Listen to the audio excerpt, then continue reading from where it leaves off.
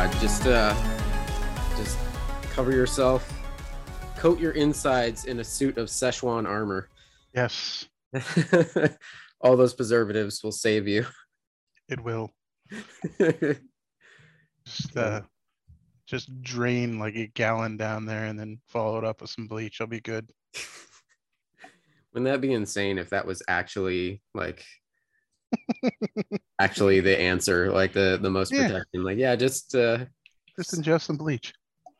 Well, I was gonna say, no, not the Trump answer. The like just preservatives. Yeah, all the health nut stuff that we usually go like, oh, all natural whole foods. Like, fuck that. Get just stock up on canned goods, all the shit in all the garbage food in wrappers and plastic and whatever. And the more processed, the better, because that's gonna just put you in a fine sealant and keep everything out. Turns out the answer was just McNuggets all along. That's why no McDonald workers ever got sick. Praise be the chicken nugget, the McNugget. All right. Well, welcome to the show, everybody. For the first time in another month. Apparently, there's a monthly show now because gotta take time off for the COVID, for the general malaise, and whatever funk everybody catches at this point, whether it's COVID or not. Yep. So yeah, it's Saturday night, the July 16th, and this is Getting Off Topic episode number 52. This is Tony. This is Todd. Cricket. Meg will not be joining. He's too far away. Yeah, Meg's busy. She's making a fruit basket for us. One of those crocheted hanging ones from the ceiling. Looks pretty good. Actually works. Yeah, I saw it on Instagram. It looked nice. Oh, you posted it already? Oh, cool. Yeah. That's our exciting home life today. Other than that, we've just been we were doing a lot. We overbooked the calendar last couple of weeks, so now Meg and I are ready to be hobbits in our hole again. We're actually planning to try to keep as much off the calendar as possible in the month of August. Of course, that's always how it starts. Like, oh, let's not make any plans for all, and then you blink and every day is booked. But we're gonna try our damnedest. And you're doing book club, then you're doing D&D, then you're doing the podcast, then you're babysitting friends' kids. Yeah. Yep. How about you, Todd? How you doing? Well, we don't have to talk about that. Okay. Because it's depressing and annoying and sad, and I'm just tired all the time. Tired all the time. I'm sorry, man. You're still breathing. You're still vertical. I'm still breathing. Yeah. The two things that they don't really talk about, like you hear all about the other symptoms, the loss of taste, loss of smell, the lung issues and whatever. But the two ones that affected me the most that nobody really talks about is the fatigue, which we've gone over a couple of different times. I'm so fucking tired constantly. And then there's also like this general like loss of concentration. Like that one is the one that hits me the hardest. Brain fog. Yeah, the brain fog.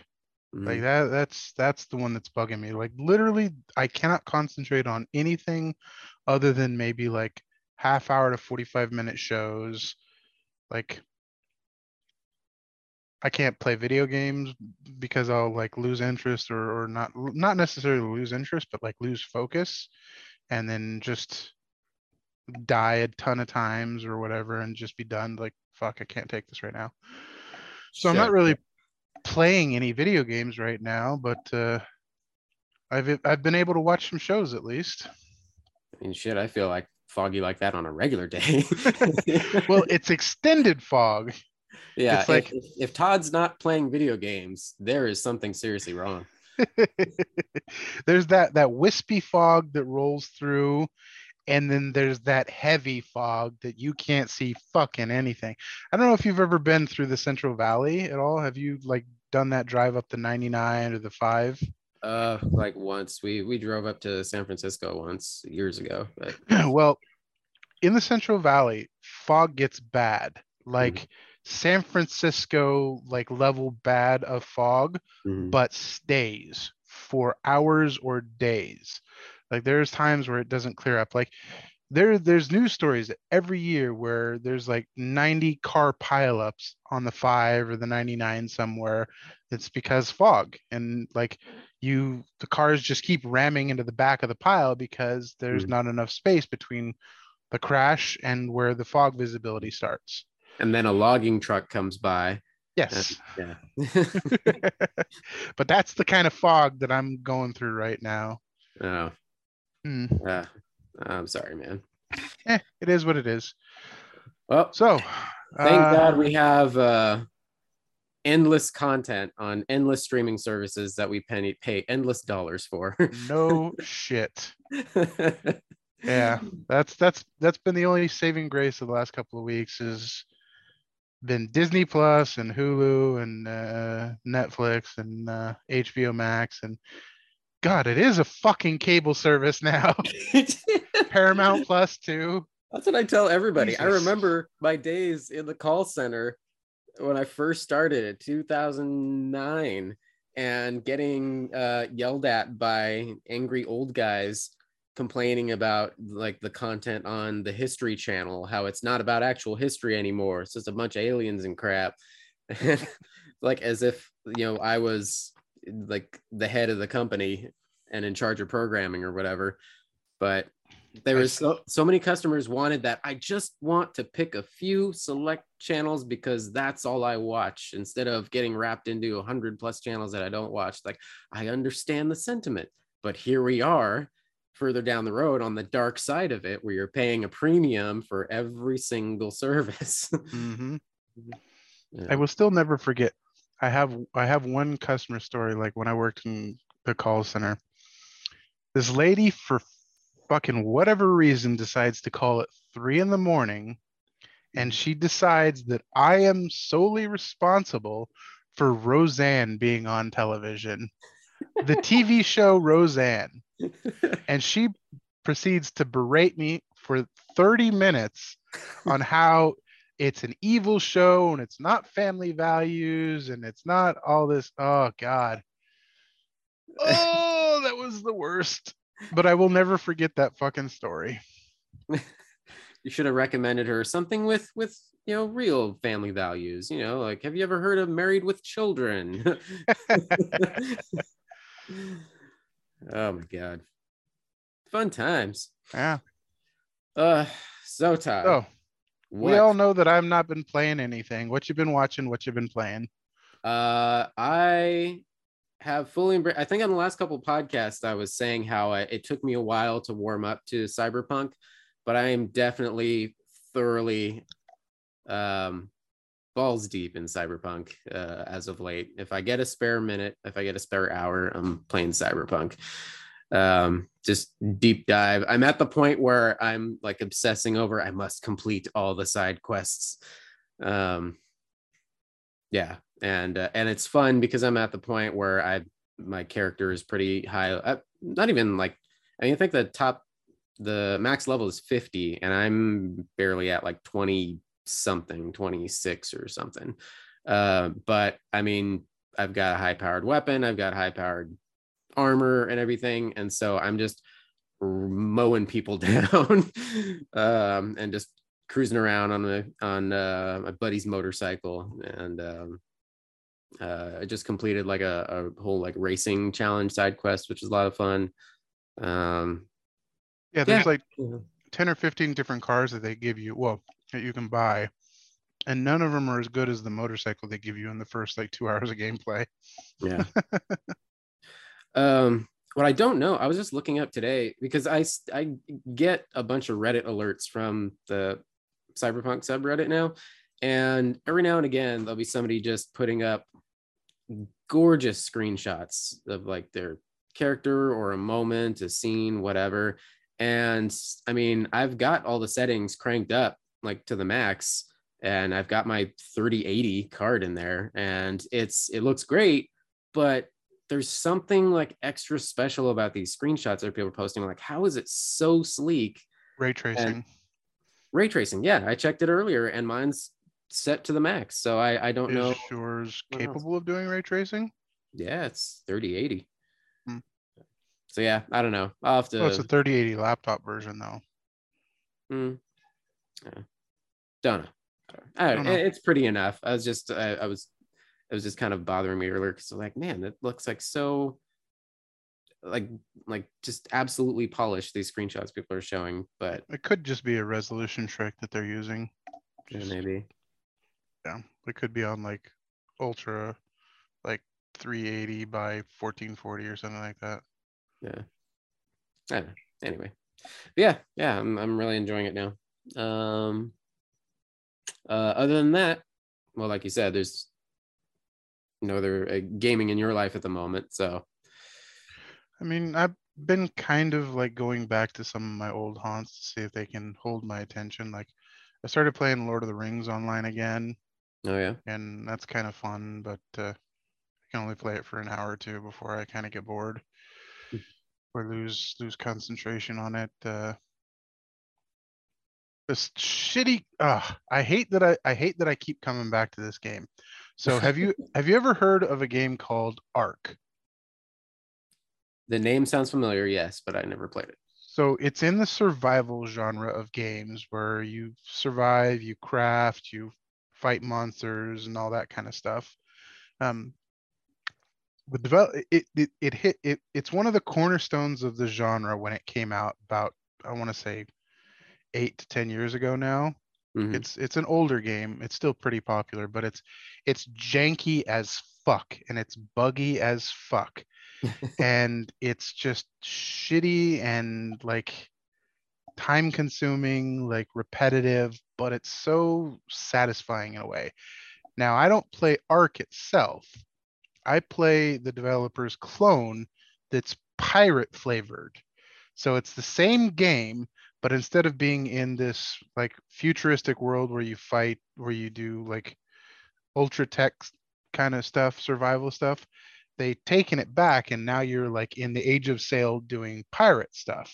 Oh. And so you like chop down trees and you gather materials and you craft your pirate ship and you go get your crew and your cannons and all that good stuff and you sail around the seas doing that kind of stuff and you can tame animals to help you do things like horses and bears and goats and all kinds of stuff, Hmm. and it's still janky and buggy as fuck and it's terrible and every time I play it it burns me, but I keep coming back to it like a fucking abusive It's your bad uh boyfriend. yeah, pretty much.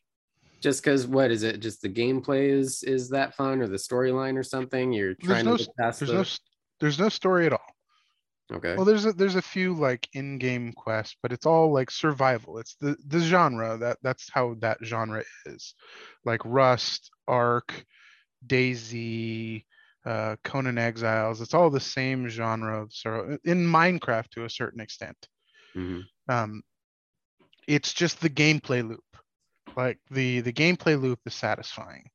Like Okay. you build things, you craft, you build bigger structures, you build better ships, like that. It's the satisfying and repetitive gameplay loop.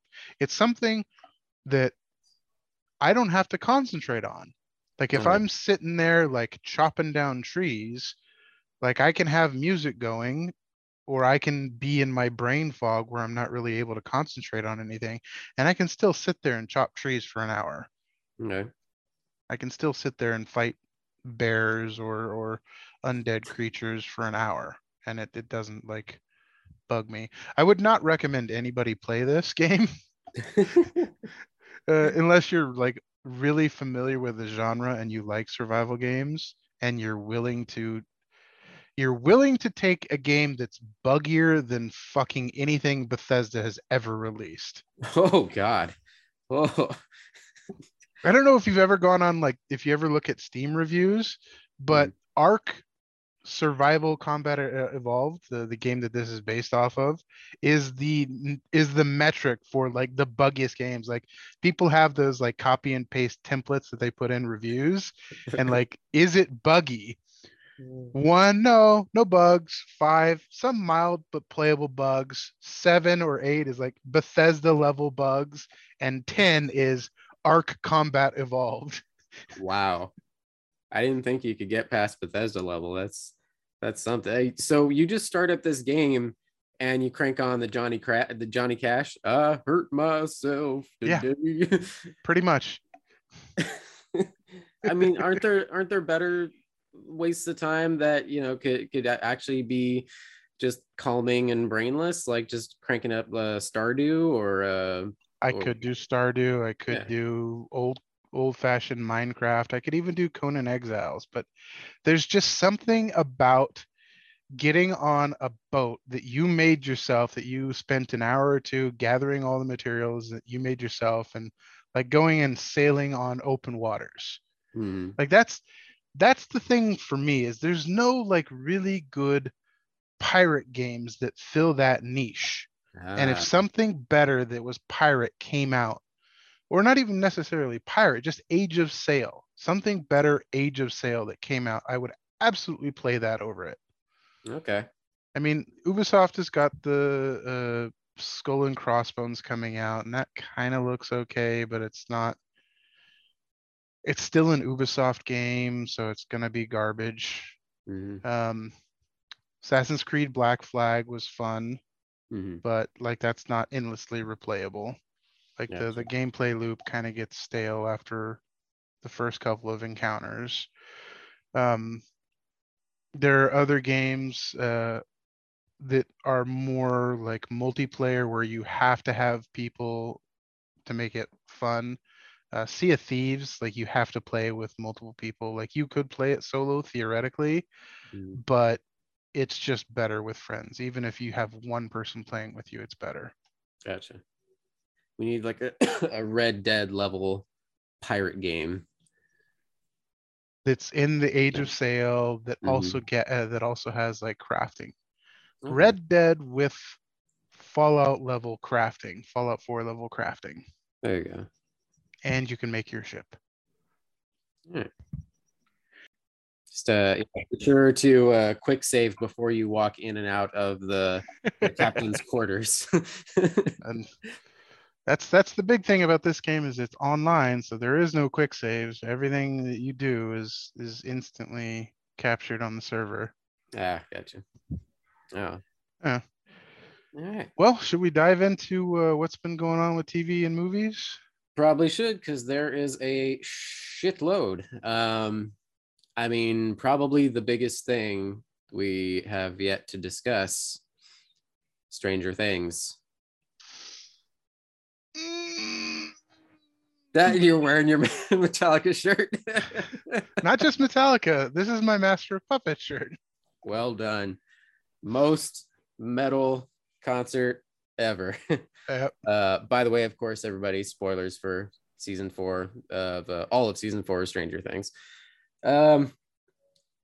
Yeah, best fucking season yet. I can't like that. I fucking love the show. You're speechless, Tony. You're speechless. Yeah, I was actually excuse me. I was actually catching up with my sister, texting about a week or so back. She was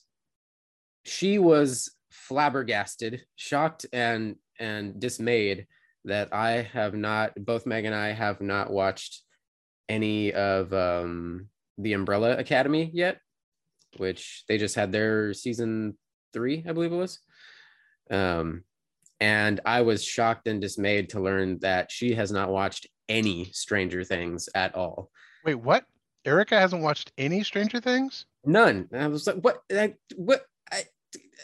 Does not compute. What? What? That's right up all of your alley. I don't understand it. Erica, if you're watching this, turn on Stranger Things immediately. Or if you're listening to this, did I say watching? I don't know. You did. See, brain fog with that minus COVID. Anyway, Yes, for those that have enjoyed the grand finale of Stranger Things season 4. Okay, let's go down the list. First off, Joseph Quinn as our beloved Eddie.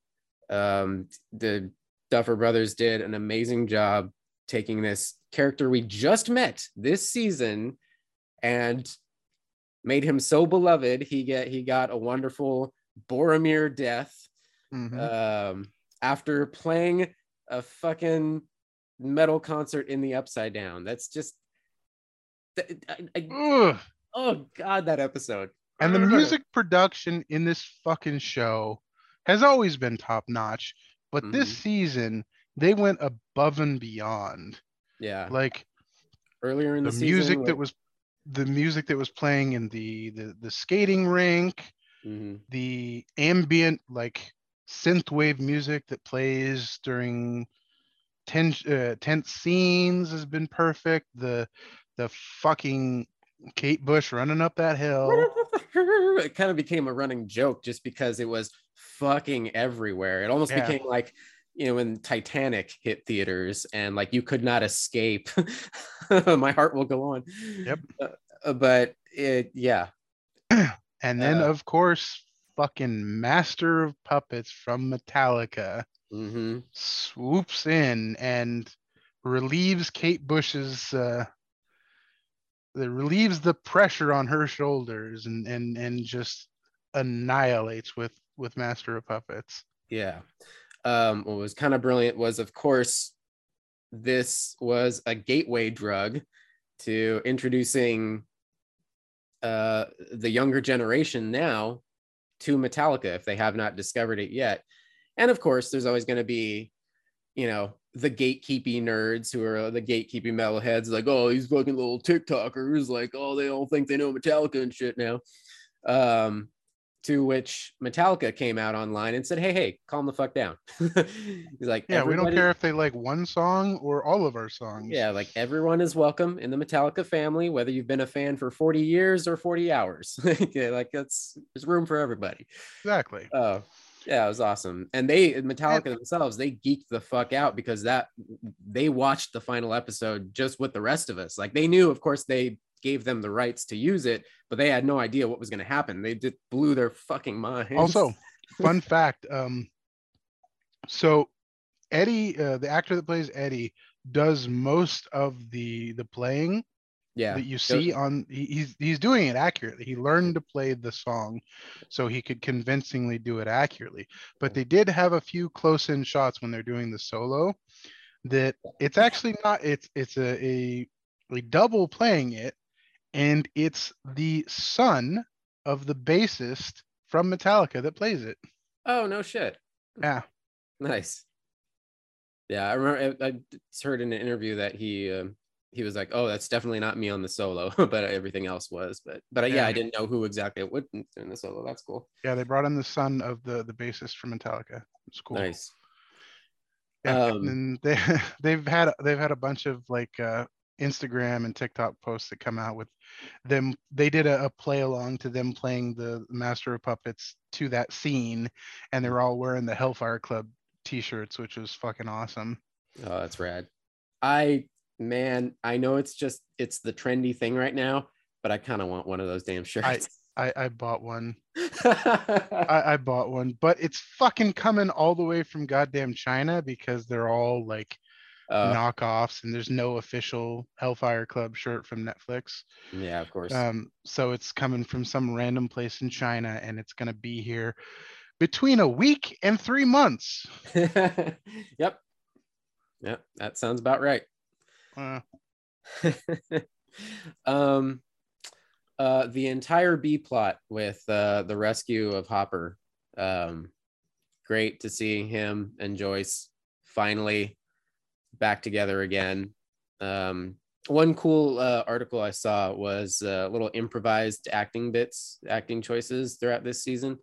They have their final when they first meet up and they escape from the prison and they're holding up in that little town, that church or whatever, with all the all the gun runner supplies and everything, and they have their little like quick makeout, which gets disrupted, of course, it's like the cheesy thing they've done throughout the entire series. But then there was a second kiss when they break back into the prison and the Demogorgons are fucking everywhere, and so he's devising a plan to get them back into that little the arena. And there's this cute little back and forth with them saying that she's like, don't go dying again or something like that, or come back, like I'm not having another funeral or something. And they do another kiss there that was improvised by them on the spot. Joseph Quinn, Eddie, when he's on the ground bleeding out from all of his wounds, and Dustin is holding him and basically like saying goodbye, he does a quick like I love you, man. It's literally his last words are like I love you, man. That was improvised there on the spot. So that like the level of acting in this show, and I think just because it worked, it's natural that the kids are growing up and they're becoming better actors as this show goes on and they gain more experience. Like I think everybody was just on a higher level this season. And that definitely, like in some of these improvised moments and such intense moments, because you got people like fucking dying in people's arms, like it really shows. Same thing with Max, when she almost, well, she does die for a hot minute before Elle brings her back. When Max is dying in Lucas's arms and she's, her limbs are every which direction, she's blind, all fucked up. Lucas's reaction, like him like screaming to Erica for help and call 911 and all that, like that's he improvised that whole moment there. And it really, it's such a visceral moment. It reminds you like, fuck, they are still just kids, like dealing with like this horrific shit. But meanwhile, the captain of his basketball team is sitting there getting melted away by the floor erupting. That was fucked up, but also very satisfying. Yeah. Like, yeah, sure, fuck him. He's a giant douchebag. He deserved it. Outlived his usefulness. Oh my god, going back to, I'm just bouncing around all over the place, but going back to Hopper and his fucking Demogorgon Thunderdome with not just any weapon, a sword, which if you didn't catch it before, I forgot about it for a hot minute because Meg's like, oh, what, a sword comes out of nowhere? What the hell? But no, they left a bunch of random weapons scattered because you see it when they go to the cabinet. Right, yeah. But then after the finale premiered, David Harbour went on Instagram and he confirmed what a lot of people were suspecting, like, wait a minute, that looks really familiar. That in fact was the sword of Conan. Not just a reproduction, that was the sword of Conan used in the Conan movies. I guess the visual effects guys, or the props department guys somehow managed to get their hands on it and were just like, yeah, this would be fucking cool, let's throw this in here. That was amazingly badass. Jamie Campbell Bower, who plays Vecna / Henry / One, incredible performance by him. I didn't know originally that was him in the Vecna suit and costume and everything. That it was 100% him, and also 100% his voice as well. I saw some videos, and it was practical too. Like, yeah, all practical. I mean, of course they touched things up with, yeah, full suit, practical, and then of course touched up with CG because like the tentacles are moving and stuff. Yeah. But yeah, and his voice, like, of course, like amped up a bit, with more bass and intensity, but that was 100% him in the recording booth, and he does, like, most of it is just him doing this really crazy deep spooky voice. I loved Nancy going full Sarah Connor, like with the shotgun. I mean, I don't even remember. It was her using the shotgun. Robin was throwing the Molotov cocktails at him, I don't recall Steve using the axe. Did he even use the damn axe, that big ass axe that he brought? He used it to chop one or two of the tentacles in the hallway. Oh, okay. But I But think they after were that, already dying anyway. So okay, yeah. yeah. So after that, it's just the confrontation with Vecna. It was just Nancy with the shotgun and Robin throwing the Molotovs. Yeah, I think Steve hands Robin one of the Molotovs. Okay, so yeah. He probably had it in like a bag or something. Okay, yeah. As soon as he goes tumbling out the window, though, I immediately knew, oh, they're doing a Halloween. They're doing a Michael Myers. Like, of course, by the time they get out there to the front yard, he's gonna be gone, and that's exactly what they did. Of course, because he's the big bad of the series. Like he is the final boss. Like you can't kill him in the penultimate season. Yeah, you gotta wait until the finale. Yeah. So, excuse me. So there are fan theories going around, of course, as always, but one that's pretty prominent right now, picking up some steam, is related to Will's painting that he finally shows Mike. More on that moment later, but the big three-headed red dragon in that painting is actually in D&D lore, correct? Well, it could be a chimera, it could be like a multi-headed wyvern, or it could be any number of things. Okay. Could So be a beholder, maybe. The stuff that I was reading was suggesting that that could be a red dragon named Boris, something like that. Borys. I'll just read this thing really quick here. According to Dark Sun fandom, Boreas has scales that glow red with the heat of magma, and clouds gather beneath his wings like a storm of fire. And in the final moments of season 4, we see dark clouds roll over Hawkins, red lightning, and fire beginning to consume the city. And when Nancy tells the gang that Vecna showed her his evil plan, she saw a dark cloud spreading over Hawkins, downtown on fire, dead soldiers, and this giant creature with a gaping mouth. So now if the Upside Down is like open or conjoining with Hawkins, it's like basically people are saying anything is possible. But using the D&D lore, they're suggesting that they could be fighting that dragon in season 5. I mean, it could definitely be. He's considered one of the top strongest creatures of like old D&D, and like he's the plane that he's on, he is literally the top. Yeah. So like other than a Tarask, like he's up there. Yeah. There was also kind of a wild theory that because everybody was so heartbroken over Eddie, that I guess also again in D&D lore, as far as Vecna goes, he had like a little right-hand man, a little lieutenant or something that was a vampire who ultimately betrays him, and that's how Vecna dies in D&D lore supposedly.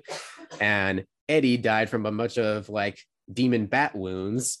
So people were saying, "Oh my God, Vampire Eddie is gonna rise from the dead." Also, isn't the three-headed dragon the logo for D&D?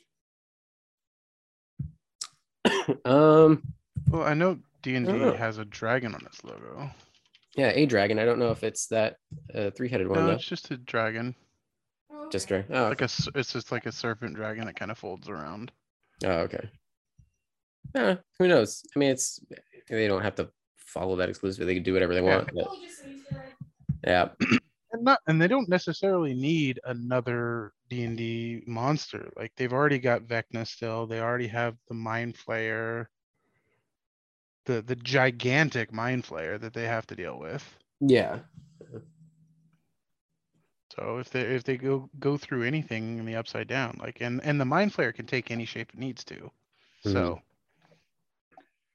Now I was a little confused on that. Did Vecna, Henry 1, whatever, once he was banished into the Upside Down, did he create? Did he like manifest the mind flayer, or he just found it? He found it and shaped it. So the mind flayer was sort of like if you watch the scene, it's like sort of like an amorphous blob, just smoke.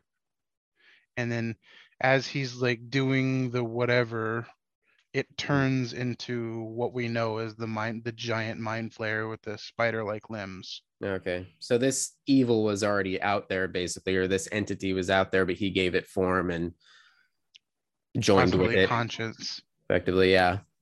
Okay. So, cool. And the other fan theories that I was seeing that were kind of interesting is it's Vecna that actually captures Will to begin with in the very first season. I caught that's what I assumed when he was first explaining everything. Yeah, because the figure that you see like when Will gets when he rides his bike off the road is not. It doesn't look like a Demogorgon. It looks more like Vecna. Vecna has telekinetic powers, and the Demogorgon does not. Well, the Demogorgons are just soldiers. I don't think they really have much power beyond being muscle. Yeah, that's pretty much it. And so you see in that. Yeah, so when it comes to any sort of like mind control or body invasion or anything, I assume that was Vecna. Yeah. Well, it's that first chase where Will is being chased through his home and chased into the backyard, and they get shunted into the upside down. Mm-hmm. Like something opens the chain lock on the door, and Demogorgons have never shown psychic powers to do that. Mm-hmm. So the only person we know of is Vecna. Okay. So they were possibly setting him up all the way in the first season. Nice. Well, without knowing what they were doing, considering that they didn't expect this show to go past the season 1. Well, they expected it to be more than one season, but they wanted it to be an anthology show. Exactly. Right. It wasn't going to be the same characters, so they were going to come back, and I don't know if they were going to stay in Hawkins, but they were going to come back and have like another set of high schoolers or teenagers or something like that. Yeah. Okay. But they could have potentially been all fighting the same big bad eventually. Yeah, exactly. Gotcha. Okay. However, there was one thing that we sent you the video of it where it was Will's birthday. Oh, yeah. And the Duffer Brothers came out and said that was not, like, they totally overlooked that. They didn't realize they had that on the same day. Yeah, beginning of the season, when Elle gets picked on at the roller rink and everything, and somebody has a video camera. You see the video camera view for a hot second, and with all the little, all the you see a date on there. You see a date on there, and it's the same date that Joyce in an earlier season, season 2, when Will was possessed, and she's trying to draw him back out, like, hey, remember, it's blah blah blah, it's your birthday, do you remember that, blah blah blah blah. It was the same date. And so they're saying, wow, this is extra fucked up. Like, not only are they making Will like the third wheel, but they forgot his goddamn birthday. And honestly, I can believe it. I can believe it. The Duffers afterwards in an interview, they said that was a total mistake. Like, they're probably going to go back and George Lucas that shit. I don't think they should, because it like, kids of that age, when you're infatuated with something like how Elle and fucking what's his name are, like, Mike, yeah, Elle and Mike, they don't notice him. They don't care about him. All they're looking at is each other. That's true. Mike especially. I rewatched the entire show, the previous seasons, gearing up towards season 4, and watching it all as a whole. Mike can be a dick. Dude, he's such a dick. Yeah. Like, he's I mean, understandably, he's a typical kid and then teenager, and we, it's understandable that he's, aloof emotionally and everything, but he's very much so, as opposed to all the rest of the gang. Like, the rest of the gang is a bit more mature and self-aware. They have their moments. Like, Lucas can be kind of dumb too when it comes to him and Max. And so that's, there was the whole thing where they're on again, off again, dating constantly because he was being a dumb boy. But Mike especially stands out. Like, just the way he's written is just so aloof very aloof and selfish with emotions and Mike stuff. is very much the middle child. He is the middle child. That's why he is like that, because he's got the older sister that got everything first and had all the attention for years until he came along, and then he came along, and then he was not even a toddler yet. And then his baby sister comes along, and now suddenly all his parents' attention is focused on the baby sister, and his older sister is doing her own thing as a teenager slash high school student, and he is like the middle child that nobody gives a shit about anymore. Yeah. That's very much a middle child syndrome. Okay. I get that. That doesn't make it okay, Todd. It doesn't make it okay, but I'm saying that I've seen that character before, and it's always a middle child. Yeah.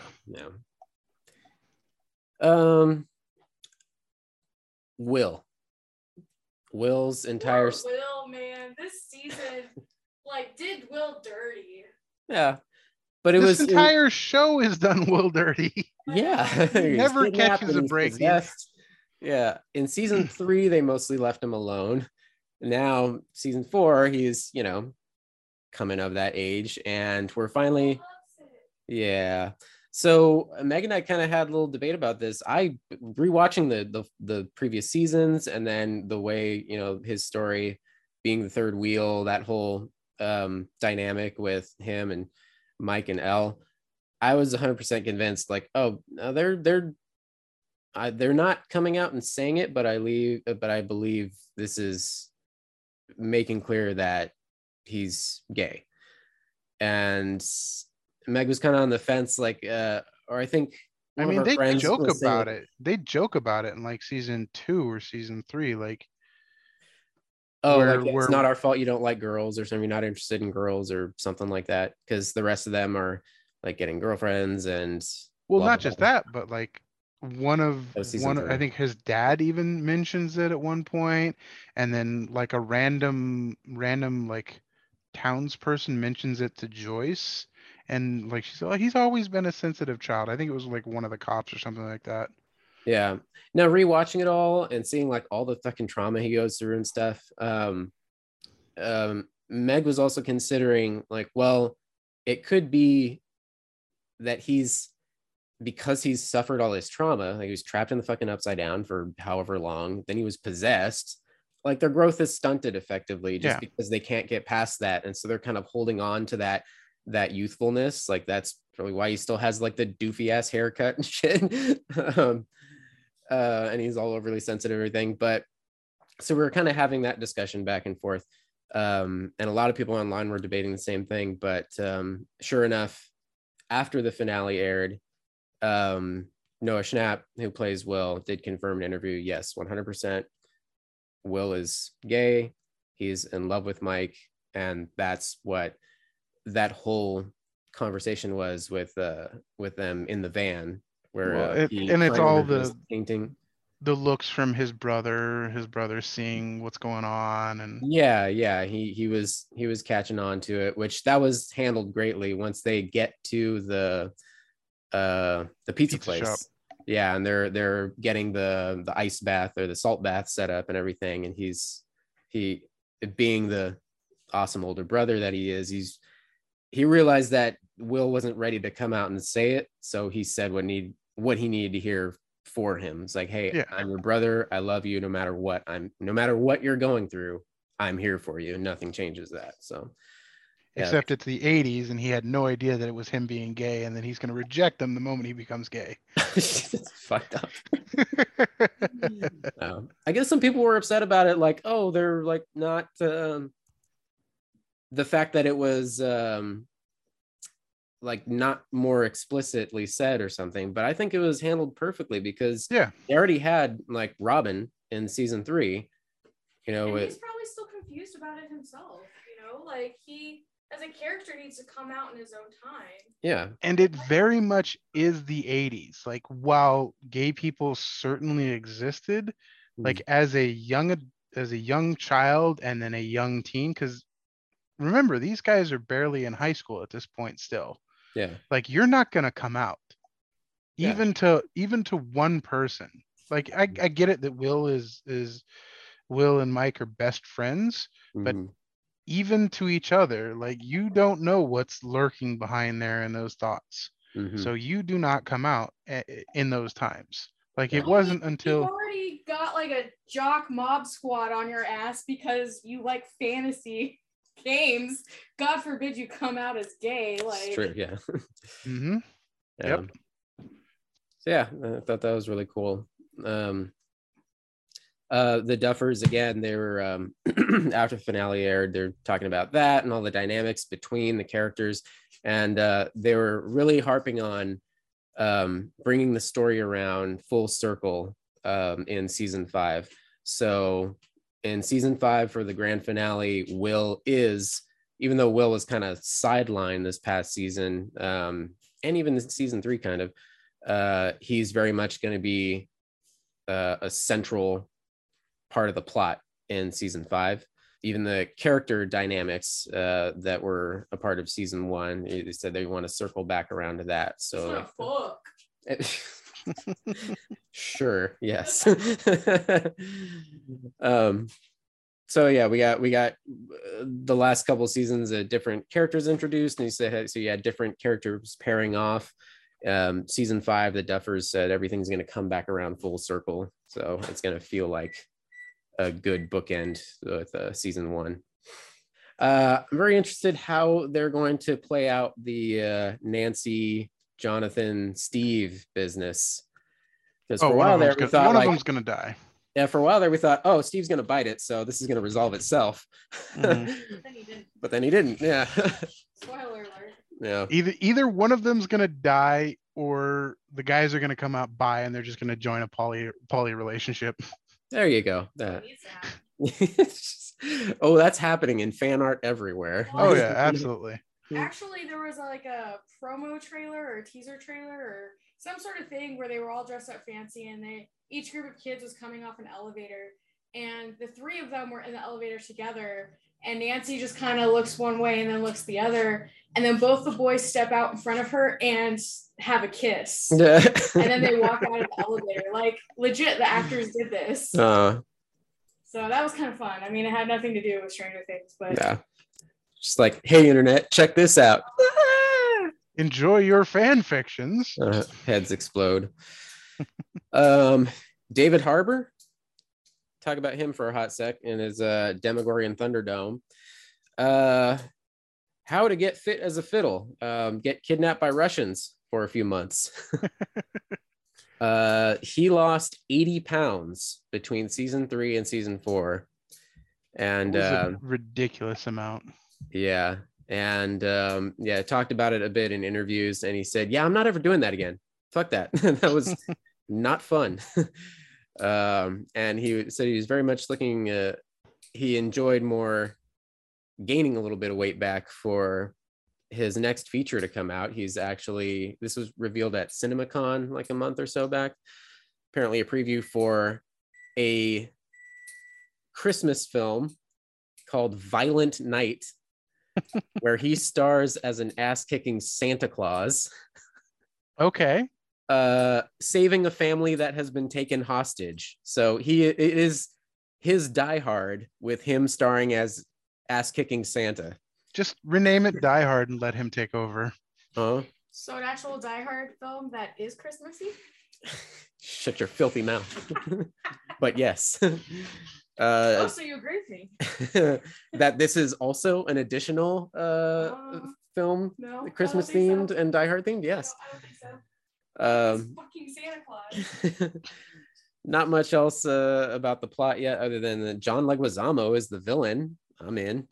Okay. He was perfect in John Wick. Yep.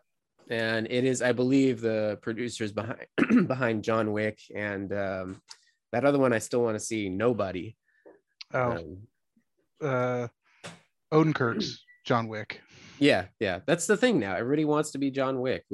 Oh my God. That's another we watched this past week or so. There was a Hulu original, The Princess. Yeah. Did you watch that? I haven't, but I've seen fuck tons of trailers for it. Yeah. Because every time you play anything on Hulu, they play a trailer for it. Yeah, they were promoting a shit out of it. And so we saw it on the front page, and one night we're just like, yeah, fuck it, why not? It's a dumb fun watch. If you want like just brainless action for 90 minutes, it's worth your time. But she is effectively like medieval princess John Wick. And like you learn through some quick flashbacks that she was supposed to marry some dude to join the kingdoms or something. Yeah, and she's like, fuck that. I get to do what I want. And so the angry prince like comes back like and lays siege to the castle overnight. She wakes up in chains. Her parents, the king and queen, are being held hostage. And instead of waiting for a rescue, she John Wicks her way through all the way down the castle tower. And it's basically the whole movie. Like, it's brainless, but it was actually kind of fun. Like, the action is pretty solid. The actress Joey King, I don't know what else I know her from, but she has a familiar face. But I guess she did like 90% of the action herself. Yeah, it was fun. What else? Let's see. Do I have anything else to geek out about on Stranger Things? I have one last bit I want to just mention real quick, just a fun quip. Oh, go for it. Fun little thing. So I don't know if you watch with subtitles on, but sometimes I do, sometimes I don't, depending on if I have my air conditioner going on in my bedroom and I'm in the bedroom laying down, I'll watch with subtitles. But the person that actually did the subtitling for it admits that they were slightly trolling when in some of the Vecna scenes where he is grasping with tentacles, the subtitles read, "The tentacles undulate moistly." Oh, I remember somebody talking about how like savage the captions are. Oh, wow. Yeah, so he admits he was trolling a little bit with his phrasing on some of those. Oh boy, is he a hentai fan?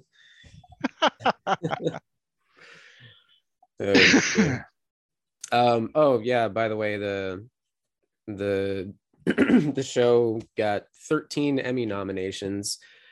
Crazy enough, none for acting, not even Sadie Sink, who plays Max, which is a travesty. That's a crime. This was definitely Max's season. Yeah. Like, yeah. You know, she came in on season 2 and season 3, like she was there, but she was just kind of like the extra on the group. And this season just like gave her the show. Yeah. Really. That's something worth mentioning. I don't know if we talked about this on the last podcast. I'm not even sure if the rest of it was out on the last podcast or if I'd watched it, but her entire storyline and the way that was handled, the symbolism for battling depression, Max kind of shutting away from friends, family, everything, and just becoming a shell of herself because of the loss of Billy, all her trauma, everything, and Vecna feeding into that, not just with her, but all the kids, the 4 victims, and that amazing episode where her favorite song saves the day, or allows her that connection back into her friends that she cares about and everything, and that moment of her like choosing to live, like all that was done beautifully. And I think that's something that not in the right hands would have come off very cheesy, but it didn't. At least I don't think so. I thought it was amazing.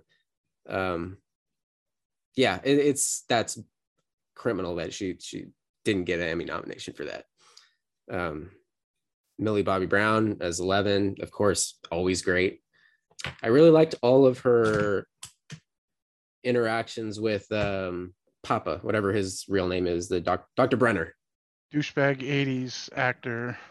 Yeah. Matthew Modine, Yeah, Modine. Yeah. Somehow survived the Demogorgon in season 1. And I thought that was a bit like, that's kind of a hack move. But then seeing his continued dynamic with Elle and him, like, it's like you don't really know what to make of it. It's like, in some ways, he's right. Like, he's trying to, he's controlling. Of course, he's a controlling, manipulative bastard, but he's also trying to help her achieve her like potential. And in this case, like before, it was, you know, seemingly for just 100% selfish means, but now it's kind of justified because it's like, girl, you got to save the fucking world and you are not ready. He's like being the Yoda, like, you are not ready to face Vader, like, do not leave. And tries to keep her there very, you know, in a vicious fashion, you know, drugging her and everything. And then once you get to the end, once he gets shot and killed and everything, or he's like dying there, and he's basically asking her to like, please understand, like basically asking for please forgive me. Yeah, because like I did what I had to do, like, you know, for you and everything. And she leaves it kind of like, yeah, fuck you. Yeah, like no, she's like, she doesn't respond. She kind of just like lets go of his hand, and he's not dead yet, and she just walks away. Yeah, so his last moments are literally like her turning her back on him. Yeah, goodbye, end of story. And I still didn't know how to feel about it. It's like, yeah, he's like a bastard who deserves it, but at the same time, he was kind of right. What needed to. He did what also needed to fuck be done, Paul Reiser. Fuck Paul Reiser for enabling his bullshit. Paul Reiser. He was trying to do his best. That was the one thing that bothered me with the season ending. I was like, what happened to him? Because he was just locked away with those psycho military guys, like ready to just shoot him. They'll hold him hostage to try to get at 11. Yeah, maybe. Yep. Okay, we should probably move on to I have a couple more notes. Okay, last things. Yeah, okay. Number one, the Duffers promised, as far as in conversation for the final season, they are just getting started writing it now. So hopefully we don't have to wait too long for it. But they know exactly how the show is going to end. They're just figuring out now how exactly to move the chess pieces to get there and, you know, fill out the rest of the story.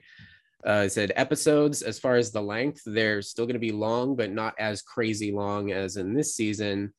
Probably the reason for that being because season 5 is going to be the first time where they jump right into the action. Like every season, things got kind of wrapped up, and then there's a lot of where are they now kind of ramp up into the next, you know, hill to climb, or, you know, mountain to conquer, or whatever. So hill to run up. Yeah. God, that song just exploded. Yep. Fucking every TikTok or every Instagram video had that song on it.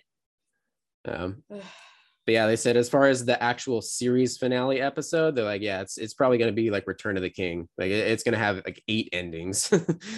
I'm okay with it. Yep. I'm cool with it. Yeah. And final thing, which I just saw an article about this today. I haven't tested it out yet, but if you call the number printed on the Surfer Boy pizza van, you will get a recording from our beloved Argyle, basically taking pizza orders and just being funny. And I believe it. Yeah, I want to call this. Yeah.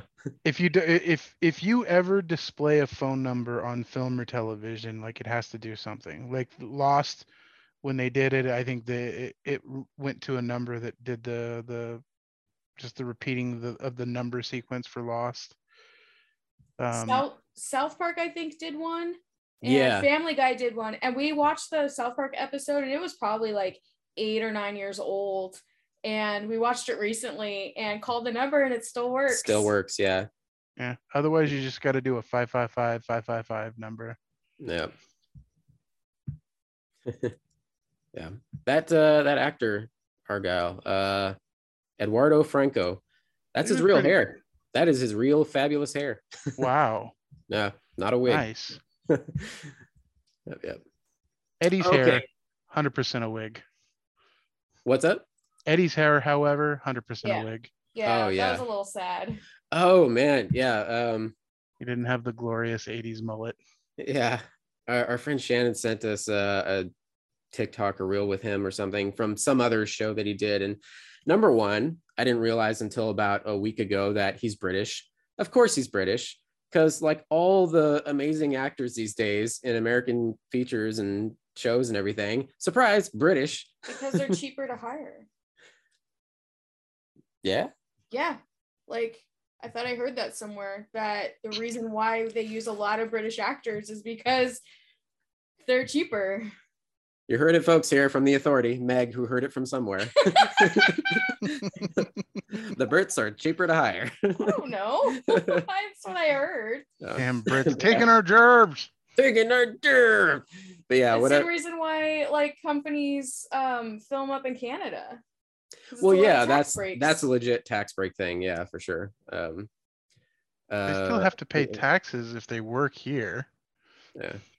Anyway, but yeah, that reel or whatever we saw with him was from some previous thing, and he's got this super short hair. He looks so prim and proper, and I think he was like dancing like to show tunes or something. It was just silly. It's so weird. Like I said, that was him before he discovered metal. That's what happened there. Anyway, okay. Todd, you said you did not start The Boys season 3 yet, correct? No. You need to get on that ASAP, man. Okay, we'll have to talk about that next time. So much to talk about it there, but it's I'll say it's fucking amazing. I love that probably as much as I loved Stranger Things season 4. Jensen Ackles, Meg's boyfriend did a spectacular job as Soldier Boy, and that's all I can say about that. But yeah, just gonna have to wait till you're caught up, man. If anybody here hasn't got on The Boys, get on it. And also this week they I guess they announced, well, they already announced that there was a spin-off series coming, but the official title is a play on VU. What's that? Oh no, go ahead, keep going. No, it's a play on Gen Z. It's Gen V. Oh, Gen V, not VU.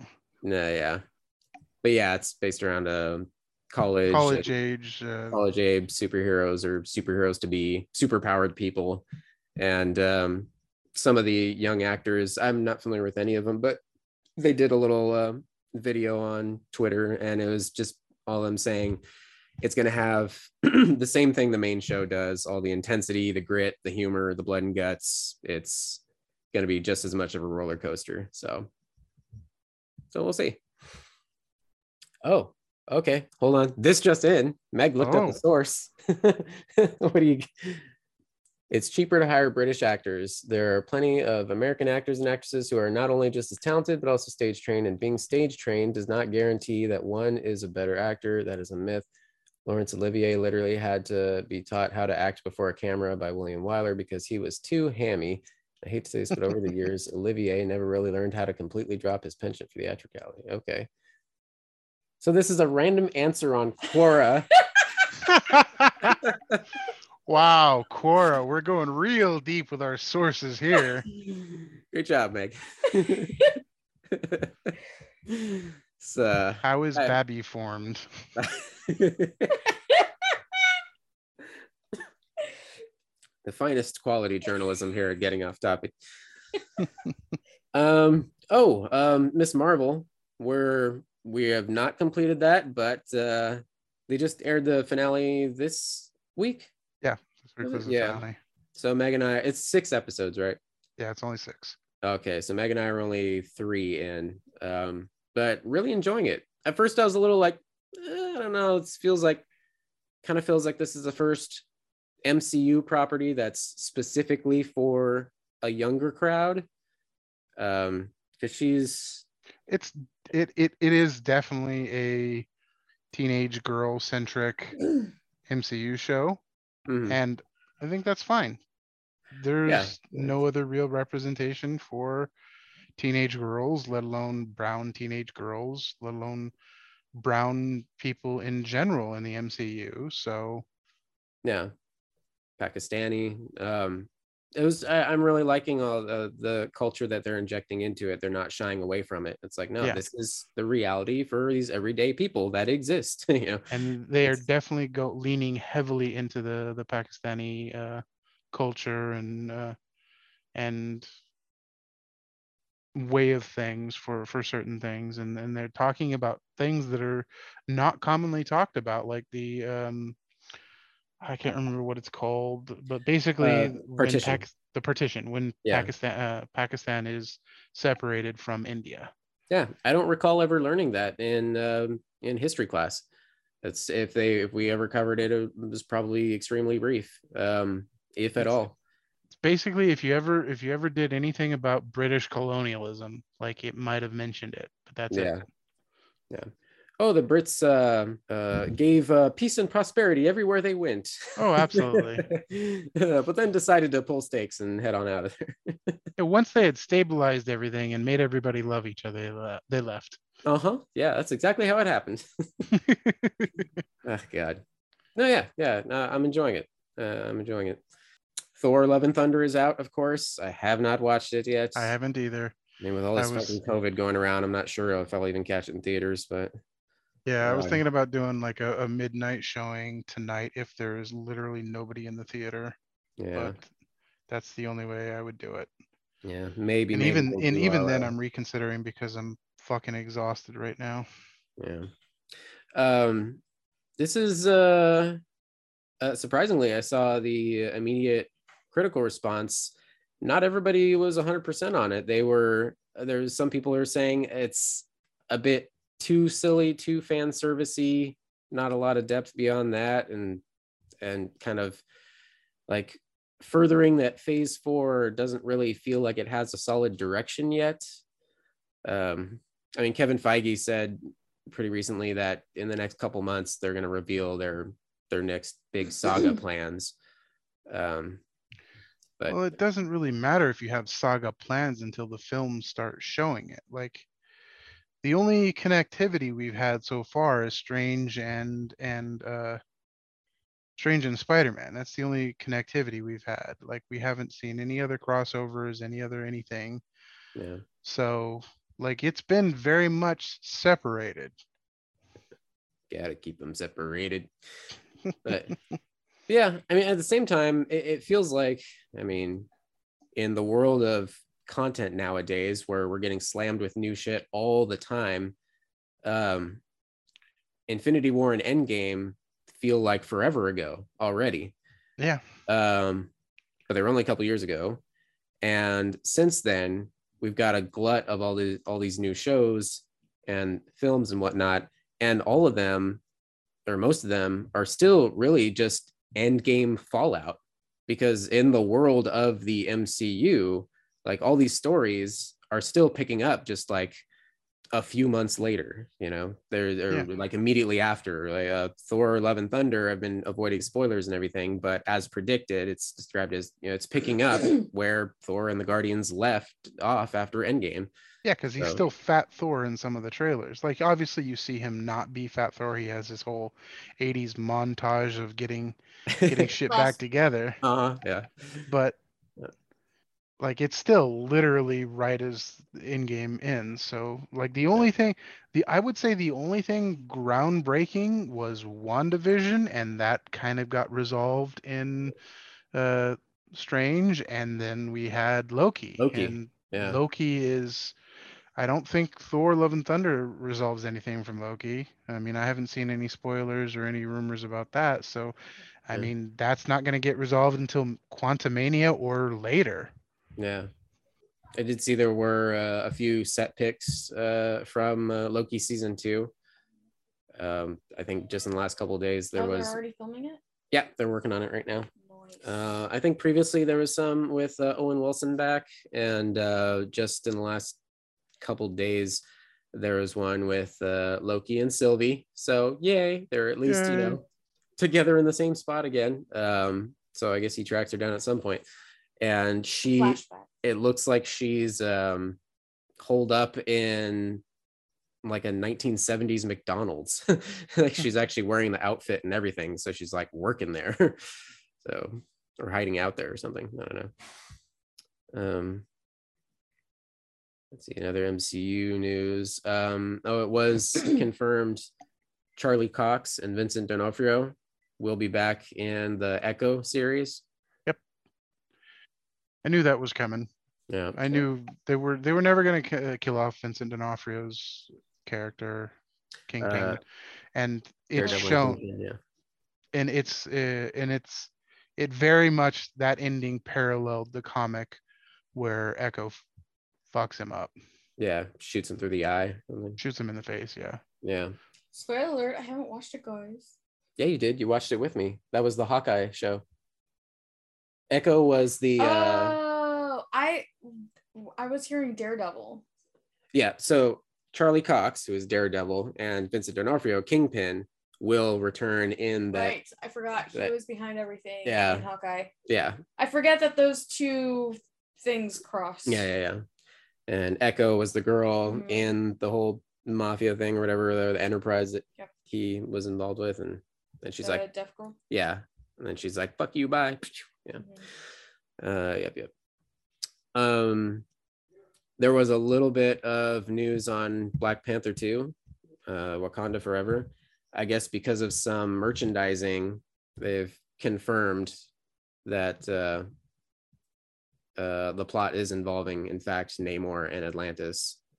Yep. So their two kingdoms coming together, or coming at odds together.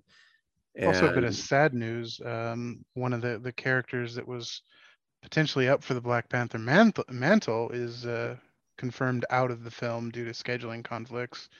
Daniel I can't remember his name, but he plays the general's husband / his best friend growing up. Isn't that the same kid from Get Out? Yeah, Daniel Kaluuya. Yeah. So he had scheduling conflicts due to filming for Nope. So he was out. Nope. Yeah. Okay. I think he plays the lead in Nope. Yeah. Oh man, that movie looks so cool. Yeah, I'm excited for that one. Wakabi was his character in Black Panther, head of security for the border tribe, and Black Panther's best friend. Best friend. Yeah. I did see by the way, Meg, article saying that there's some of the kids from Sex Education aren't going to be back in the last season. Oh no. Because I forgot, but at the end of the previous season, spoilers for Sex Education season 3, the school gets shut down. And so the kids are basically, some of the kids are going off to a new school. And so it's kind of like separate, kind of like Orange is the New Black, like the prison gets shut down. And so they get spread across different prisons. Like, so I never finished that. Oh, you didn't? Don't bother. Okay. I know, that's why I didn't finish it. I got burnt out after the prison riot. Yeah. That was probably the best. That was probably the best way it could have ended. It was just end at the prison riot and then just stop there. Well, even the prison riot was like boring, to be honest. I don't know. Well, it had its moments. Yeah, it had its moments. But it was just like all over the place. Anywho. Anyway. Okay. Yeah. I'll tell you what I'm loving though. Orville season 3. I'm loving it. So I think last time we talked, we were like, well, the best season. I'm really I'm enjoying what they're doing, but I miss the comedy. But at this point, they are doing such a fucking good job with this new direction that I'm totally on board. They went from a show that was kind of rehashing good old fashioned like next gen stuff and throwing in some Seth MacFarlane humor in there, to now they're kind of trailblazing new intelligent sci-fi stories. Nice. Yeah. Well, it's a lot of it. It's like the old Star Trek where, you know, they threw in a lot of commentary as to what was going on with social issues at the time. Yeah. And Orville is doing the exact same thing, but for now. Yeah. There was Seth MacFarlane was in an interview saying like the fact that they did the episode about the krill and the themes about abortion and whatnot, like they could not believe that episode lined up with right about the same time as Roe v. Wade. That Roe v. Wade went down. Like that was crazy. Insane. Yeah. Because they probably filmed this like a really long time ago. 3 years ago. yeah, they filmed like portions of it over the last 3 years. Got shut down for COVID multiple times, and yeah, finally was able to complete it. And yeah, it was a 3-year trek from start to finish just for this season 3. But on top of all that, in this first half of the season, they covered things like suicide, grief, xenophobia, gender orientation, and did it in ways that didn't feel hammy. Like you can look at the rest of the show and it's like this very like lighthearted, old-fashioned sci-fi show. Like when we were first watching the first episode of the Orville, and they're kind of reintroducing the ship because it's getting like retrofitted and everything and cleaned up, and Gordon goes on that little like hot rod trip around in their new little like transport, and it's such you have the racist targeting officer there. It's such an extended sequence. It was like, oh man, this is like Star Trek the motion picture with that unnecessary like 12 minutes of the fucking Enterprise. Hey, that was not unnecessary at all. That was beautifully shot. Just to put Jerry Goldsmith's like amazing orchestral score in there and just have it play for fucking ever. They did the same thing with the Orville, and even the song sounds very Galaxy Quest, and it's just like they spent most of their budget on it, like the music this season. Yeah, and yet they're covering such like heavy shit as well. It's incredible. It's just made me so happy. I'm all caught up except this week. I heard that it was a heavy Isaac episode. Yeah, they're really going for Isaac. Yeah. Todd, are you all caught up? Or? I watched the first episode. That's it. Oh, dude, you gotta, yeah. Yeah, I know it's on my list, but I reached the limit of what I could concentrate on with Strange New Worlds for serious shows. Yeah, Strange New Worlds also fantastic in its own right. Did you finish that? I finished it. Yeah. So sad it's over. It sucks. Spoilers for Strange New Worlds finale. Yeah. Oh, okay. Yeah. In fact, they just wrapped on season 2. It was just the way that you said that, Todd. Like, sorry, sad it's over. Like it's over. No. No. Okay. Just like nothing to watch for another year before the next season comes out. Yeah. But yeah, it just I think in the last week they announced that they already wrapped production on season 2. So that'll be right on schedule. It knew they were gonna do it. I mean, I had hope, and they shot it down. It sucks that they completely sealed Pike's fate. Like I was hoping they did the whole if you try to change your future, you're gonna fuck everything up. Yeah, everything else screws up, and he's like, trust me, I've like the one constant is like he did the Doctor Strange thing. He's like, there's only one way we get this right. And sadly it's you're fucking toast. Yeah, but we've got 10 years of story between then.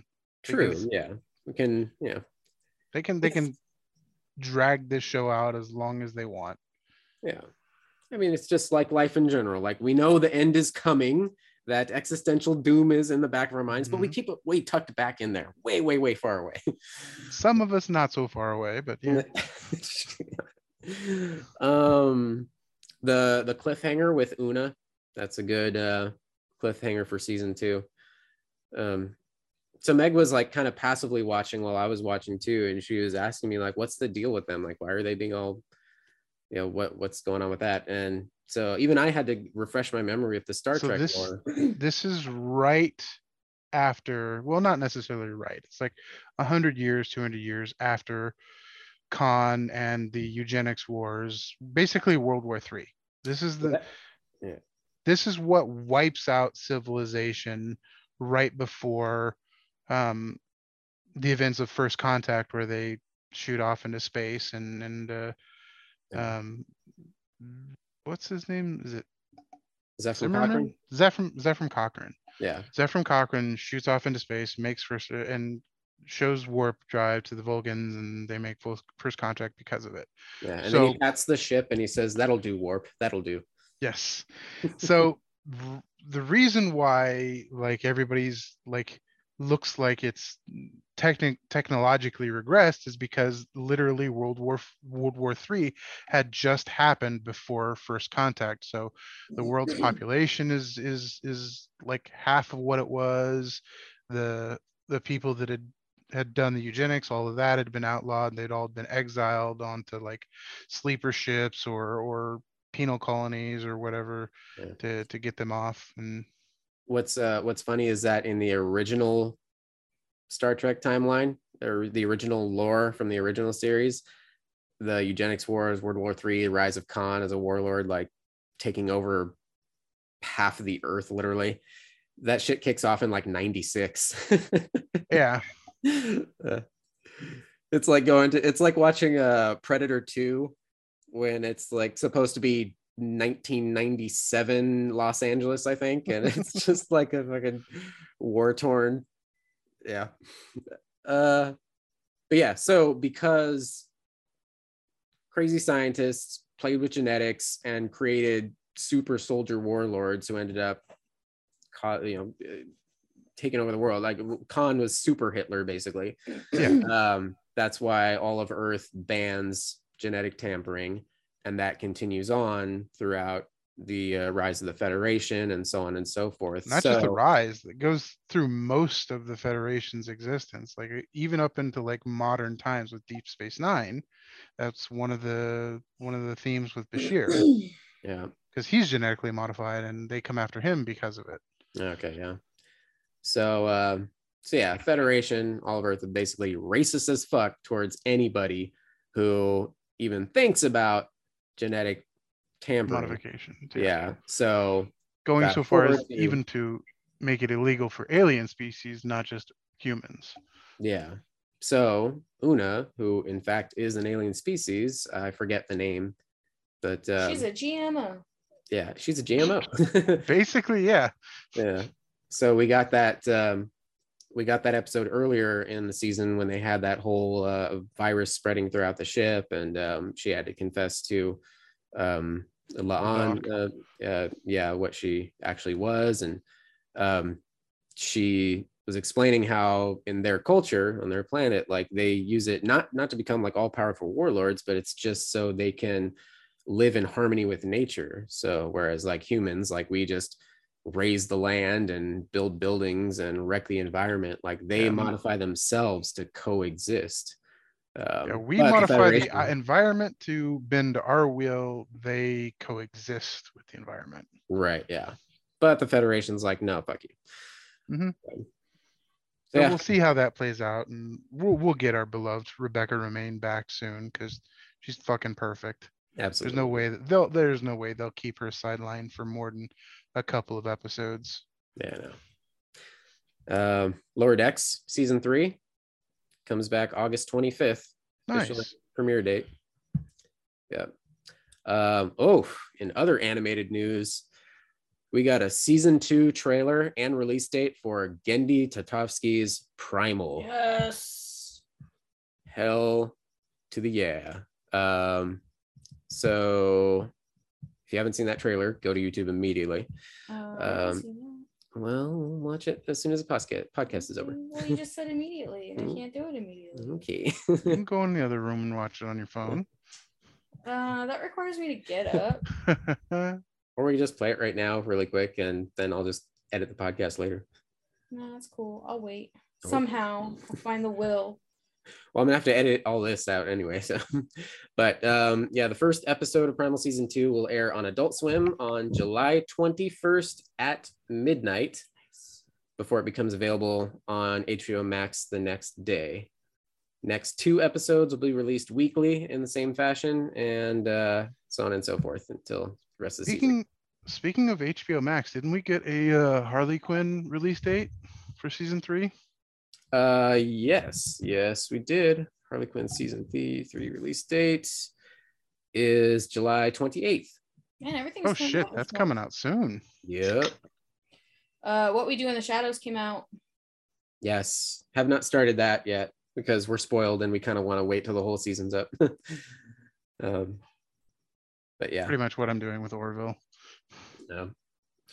I can't remember if we talked about this before, Todd, or if it was even out last time we podcasted. Have you watched Beavis and Butt-Head Do the Universe? We mentioned it because it was just like announced like a couple of days or weeks before that podcast. Okay. No, I haven't seen it yet. We watched it. It's fun. It's worth the watch. Part of me is like, well, they just is it as good as Do America? I wouldn't go there. Do America is, I mean, it's just a classic. This definitely holds its own, but they really just slapped a paint job on the same plot as Do America, and that's about it. I mean, so Clerks 3. Yeah. Did you see the trailer for that? I did. Yeah. And it's just meta Clerks 1. Pretty much. Yeah, it's the what is it? The Ouroboros of Kevin Smith is eating its own tail. Pretty much. Yeah.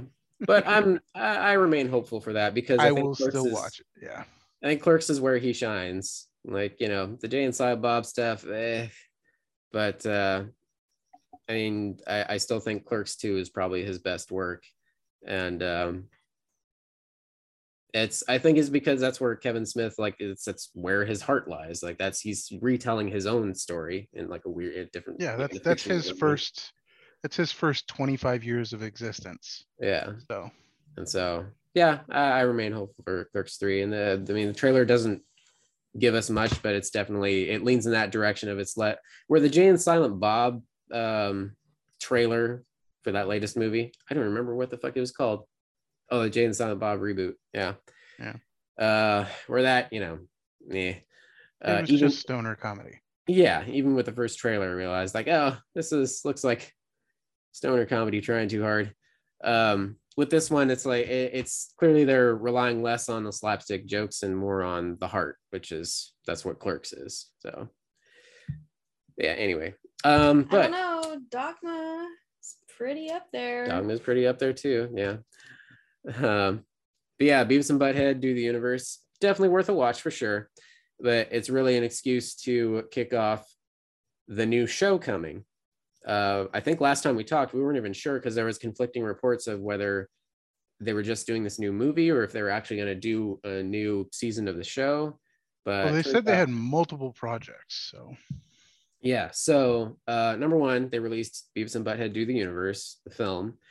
On the same day, they released the entire catalog of the original show, fully remastered with the original music videos restored, because that was a big problem with those MTV rights. With like the same thing we learned about we did a big rewatch of Daria during COVID, and there was that whole thing where it was on DVD but it was edited because they couldn't get the original music rights and so stuff. They found different music and yeah, but now it's all remastered, restored how it originally was. So you've got the entire Beavis and Butt-Head catalog available on Paramount Plus, and they just released a trailer for a new bunch of episodes. So without spoiling too much, Beavis and Butt-Head Do the Universe, the movie, kicks off them being able to do more episodes. And the trailer for the new episodes actually look better than the movie, I think, than the Do the Universe movie. Like, I was laughing throughout watching the trailer for the new show. So I'm excited for that. And that premieres August 4th. Yep. For my birthday. Uh-huh. So, Meg, how'd you spend your birthday watching Beavis and Butt-Head? Yes. Sounds good to me. I was talking about now, not 20 years ago. Everything old is new again. Like, have we not learned that in the last several years? True. Speaking of which, in more animation news, Nintendo is kind of a big one, because we've been wanting Nintendo to make new movies, shows, something of our beloved properties for a while. We've got that Chris Pratt Mario movie coming. Oof. But announced this week, Nintendo acquired an animation studio, Dynamo Pictures, which is being rebranded Nintendo Pictures, 100% focused on bringing content, bringing their worlds to life. So So we're gonna get a new Mario Brothers movie, starring John Leguizamo and the John Leguizamo. John Leguizamo. Yes. Of the many Leguizamos. And the ghost of Bob Hoskins. Yep. They've got CGI technology now. CG youngified Bob Hoskins. Yeah, there you go. Just give me a damn Zelda movie. Creepy exactly. As shit. That's all I want. I want a Zelda movie. Give me like a Game of Thrones level Zelda movie or TV show. Just give it to me. Give it to me. TV show would be better, I think. Yeah, because they expand it out and everything. Yeah. Speaking of Game of Thrones, a little bit of news that came out that I think is highly questionable bullshit. Okay. George R.R. Martin apparently is still writing Winds of Winter. Bullshit. He says that the further along he gets, the further the Winds of Winter diverges from the TV show. So if it ever does come out, which it won't, it will be completely different from what we saw on screen.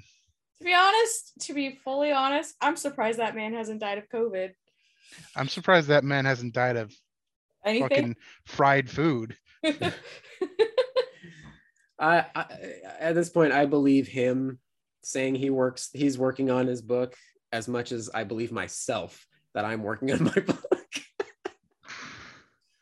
No, really, guys, Dax 2 is coming. God damn it, Tony. You don't spit out your drink. I did. George R.R. Martin and Patrick Rothfuss are hanging out in the same room together, pretending to work on their books. Yeah. Jesus. Chuckling to each other. And then Fools! All of them. Yeah. We'll get a new Tolkien book before we get one from them. Jesus. Oh boy. Oh, in other trailer news, we had another trailer for Amazon's The Rings of Power. Oh, did we? I didn't catch that. Mm-hmm. How was that one? It looks very Lord of the Ringsy. I mean, that's all I can explain it as. All right. Cool. I mean, I can't judge until it comes out. It looks generic fantasy at this point. Yeah. Well, it's because a lot of high fantasy is really all just the same. Yeah. That's why I don't really care to read too much fantasy books, because it always is the same story, the hero's journey. Yeah. Here's some elves, here's some orcs, here's some dragons, here's some shit. Magical sorcerer that either befriends you or is an enemy of you, and you grew up on some desolate farm or ranch or whatever the fuck. Yeah. That said, I did love the shit out of the Wheel of Time. Oh, for sure. Season 1, which I mean, I've never read any of the books or anything, but I very much enjoyed what Amazon did with that. Agreed. In fact, is there gonna be season 2? Oh yeah. Yes. Mm-hmm. Yeah, for sure. They're going full force with that. Nice. Yeah, we'll see what happens. No, what I was originally gonna say, Todd, was something completely different beast of its own. Rob Zombie released another full trailer for the Munsters. We just got a teaser last time where they just recreated the original show intro, with Herman Munster. I think your mic muted, and I still heard Meg sigh from here. Yeah. It's rough.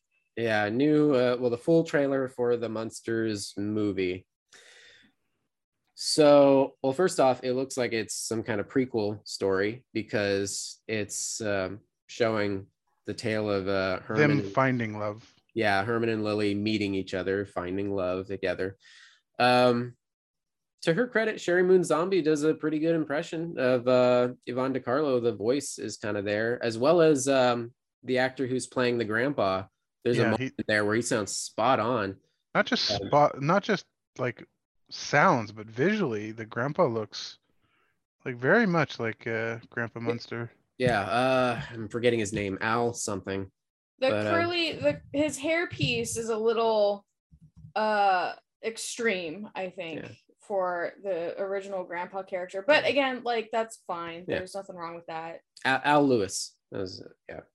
The trouble lies with Herman Munster. Fred Gwynn was, is, and always will be Herman Munster. You cannot come close to replacing that. Yeah. Yeah. It's, and anybody else that tries, like this new guy, it comes off as extremely cheesy and hokey. And I was telling Tony when I saw it, like, yes, the original show was cheesy and hokey and slapsticky and everything like that, but it, I don't know, like, it felt genuine. Whereas this show just seems like it's making fun of, or it's almost like a theatrical version of it. It's too camp. It's very camp. Yeah. And like, yes, the original was camp, but this is just too campy. Yeah. And the original show, I mean, it felt natural because that's just what sitcoms were at the time. They were made to be silly, and you know, that's what we accept now. And we can go back and watch them and kind of chuckle at them. And we did a full rewatch of the series a few months back, and yeah, it's fun and it's hokey and whatever, but we can still enjoy it. But trying to take that same version of reality and transplant it into a modern movie, I think the only way that works is if you follow the formula of like the Addams Family movies in the 90s or the Brady Bunch movie. Like, you can have these outlandish characters, but then for the audience to accept that reality, you have to have like the neighbors, the rest of the townspeople who are like, look at these fucking weirdos. Yeah, like, what the fuck is going on over there? Yeah, but so far, at least in this trailer, it's just a weird, fantastical world all around. Like, you're not getting that in.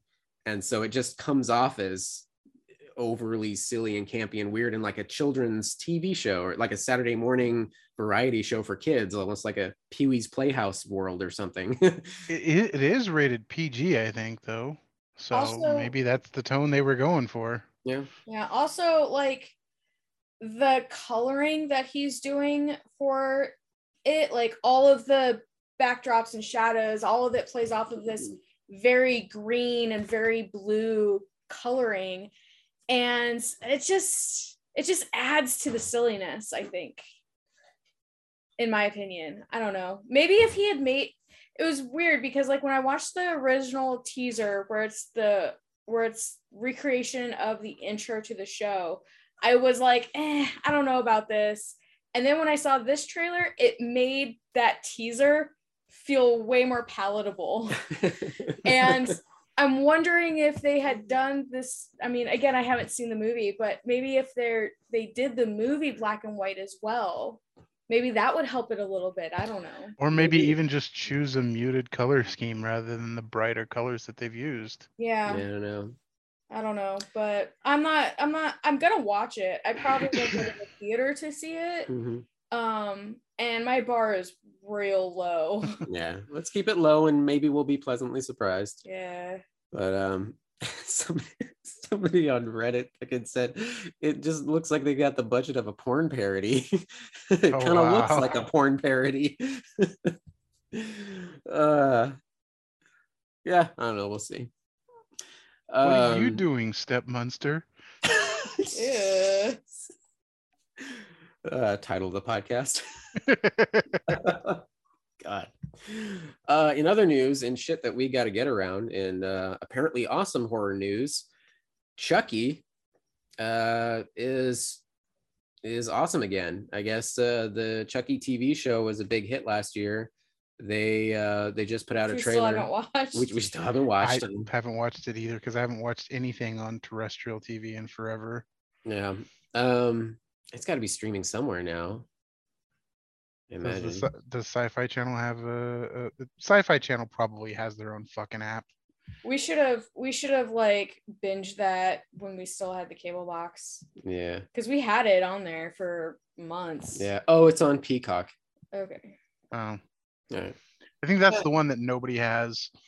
Yeah, we watched it for one of our favorite shows, AP Bio, and then after they did a new season, it was canceled. So, we watched the Munsters on there actually, on Peacock. But yeah. So Chucky season 1 is out to stream. If you want to do a 7-day trial really quick and cancel it. And yeah, season 2 is coming, I think, in October. Yeah, October 5th. And yeah, I guess it was a huge hit. Like the fans are really loving it. I still kind of want to go back and rewatch the movies because I've seen, without seeing too many spoilers, I guess the show really continues the canon and brings back old characters. Jennifer Tilly's in it. You really want to watch Seed of Chucky? Maybe we can skip that one. I think I saw that in theaters. Yeah, with Mike. Oh, wow. Oh, God, that was awful. Those were prime Jennifer Tilly years, though. That's true. That was a draw for sure. Wasn't fucking Ludacris in that one? I think he was. Oh, God. Maybe he just did a rap song in the credit. He probably did. Yeah, because I'm pretty sure he was in that one. They did a crossover with Snoop Dogg's like Leprechaun. Oh my God. So yeah, Jennifer Tilly, excuse me, Fiona Dourif, Alex Vincent, and of course Brad Dourif as the voice of Chucky himself. I haven't watched the season 2 trailer because I don't want to get spoiled. I still need to watch the first one. But also they're going to be bringing in Meg Tilly, who is actually Jennifer Tilly's younger sister, who is also an actress. She was prominent in the 80s and early 90s, and then she just kind of walked away from the biz because she had a family to raise and stuff. But it's coming back for this, along with Gina Gershon, Joe Pantoliano. That's a name I haven't heard in fucking forever. Yeah, Joe Pantoliano. He's always fun. He was the angry police chief in all the Bad Boys movies. Yeah. Anyway, aren't all police chiefs angry? Yes, always. That's how you do it. At least in the movies. Yes. Wasn't that Last Action Hero where he's yelling at them so much where it just starts turning into gibberish? Like, blah, yeah, blah, just blah, gibberish, and literal steam comes out of his fucking head, and the fucking windows explode. So stupid. Okay, moving on. Just a few last bits. Another surprising headline I saw, the Resident Evil show that is now on Netflix, apparently getting really positive reviews, at least the highest of any live action Resident Evil property, which I guess is not saying much. No. I guess it takes place in the future a bit, like 2036. If you're familiar with the franchise, Albert Wesker, who's like the one of, if not the head honcho of the Umbrella Corporation, the evil corporation. It follows his daughter, Jade, surviving in this like post-apocalyptic, the outbreak has completely taken over, I guess. But I saw the trailer for it. It looked fairly decent. There's a lot of positive reviews, except for some of the fans who are just like, why can't we just get a fucking adaptation of the original game? Like it's so simple. It's right there. But no, I guess not. They'll do anything fucking possible to avoid actually just reimagining or retelling the story. Yeah. Like every property that's been centered around Resident Evil has just been some random fucking story, like having nothing to do, like except for tangentially related to zombies. Yeah, they'll throw in a little bit here and there, like in the first Mia Jovovich films, like somebody pops in eventually, like I'm Claire Redfield, stuff like that. I don't even remember if they had a Leon in there or not, but whatever. Anyway, I'll watch it eventually. I'll let you know how it is. I'll watch it so you don't have to. Just give me a movie where they go to a house and the first fucking hallway they walk down, a zombie dog pops out of the window at them. Yeah. That's all I need. Yeah. Because that terrified me as a kid. How about they do one of those Adult Swim shows where it's all about awkward comedy? They just do a version in full of the original game, but they do it in the style of like a PS1 cutscene with that horrible voice acting. What's that? Long awkward pause as the polygons shift. It's blood. Oh boy. Anyway, let's see. I think I had. Oh, did you ever I think I saw it once when I was a kid, but the old Fletch movies with Fletch and Fletch Lives. yeah, with Chevy Chase. Chevy Chase, yeah. Yeah. I vaguely remember maybe seeing the first one as a kid and it was okay, but I know those are beloved 80s comedies that are just kind of like a hole in my geekdom. I remember watching them. I don't remember them. Okay. Well, apparently we're getting a new Fletch movie, not with Chevy Chase. Okay, why? The new Fletch is officially John Hamm. Okay, never mind. I rescind my okay, why? Yeah, I'm down with it. I haven't seen John Hamm in a while, except for Top Gun Maverick. I guess he's going to be in season 5 of Fargo on FX. But yeah, I haven't seen John Hamm in a minute. Yeah, a kind of a action mystery comedy, detective comedy with John Hamm. I'm totally in. Yeah, I'm down with it. That is coming soon-ish. VOD. Oh, gets straight to VOD September. Going to Showtime October 28th. All right. All right. Last but not least, Todd. If you feel the need to cowabunga, I've got news for you. First off, we already talked about that the new arcade style game, the Shredder's Revenge, got a bunch of awesome reviews. But also up for pre-order is Teenage Mutant Ninja Turtles, the Cowabunga Collection. Ooh. They are basically, it's the collection of all the OG games. Like remastering them? Freaking all of them. Yeah. 13. Damn. Classic games. Yeah. Remastered, going to be releasing on all platforms. I think there was there was 2 NES ones. There was 2 SNES ones. There were 3 NES ones. Number 3 of them? Yeah, 3 was the Manhattan Project. Oh, that's right. I thought that was one of the SNES ones. No. SNES was Turtles in Time. Yeah, that's right. Yeah, and then there was like 4 or 5 different arcade games. Yeah, there were tons. But yeah, all coming together. You can pre-order a massive, ridiculous collector's edition if you want, with all kinds of art books and shit on it. Good God, $150. Yikes. Yeah, maybe just get I will wait until it comes out on Xbox Game Pass, because the one that just came out on Xbox Game Pass, and I played a bit of it. It is super fucking fun and plays just like Turtles in Time. Sweet. Yeah, I definitely have to check that out. I know Byron harped on it a lot when and I did a little bit, but I seriously think that you would get a lot of value out of Xbox Game Pass membership. I know.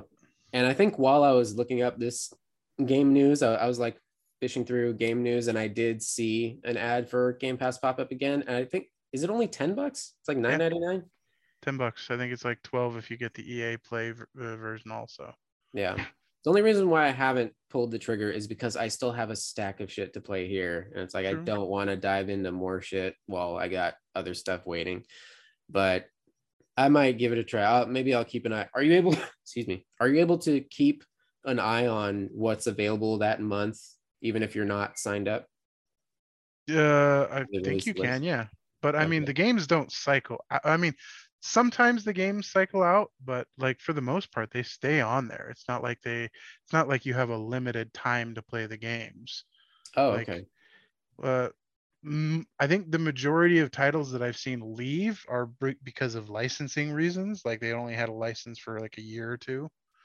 All right. So like all the games that I play are still on here, the ones that I have through here. Okay. All right, cool.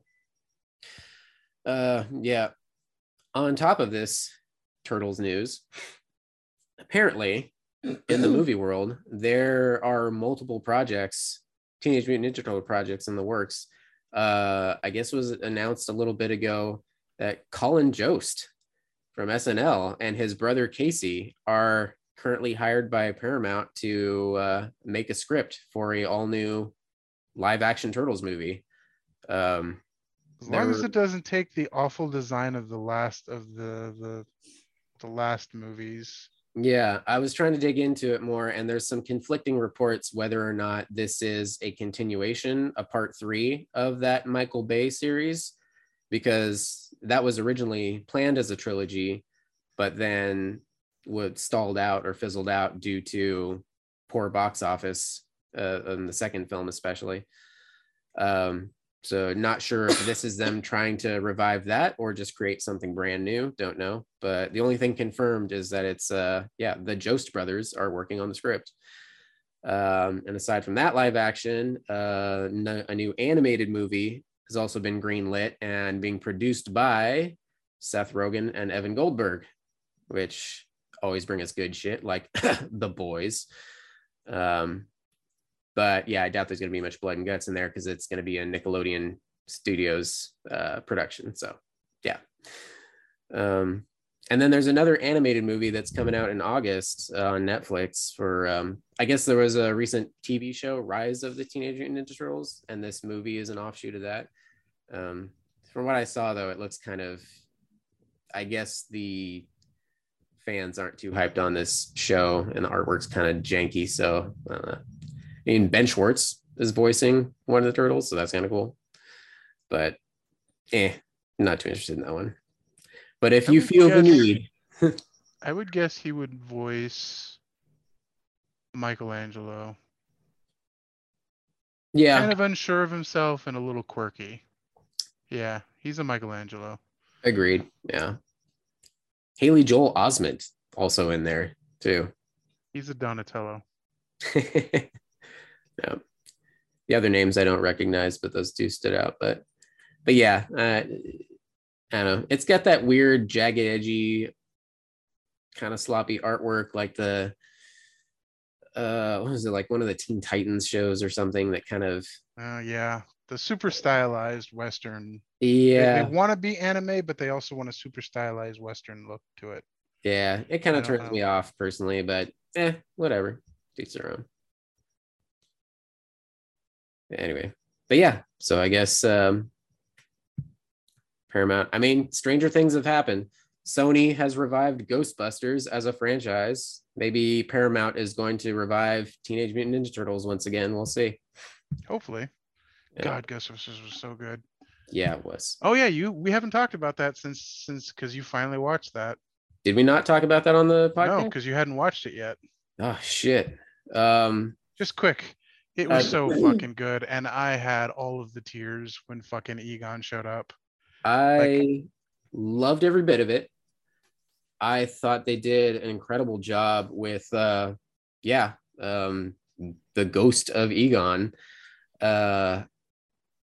Usually that, a full-blown CG person, there's still that uncanny valley there. Like, as good as it was, Grand Moff Tarkin in Rogue One, you can still tell. Yeah.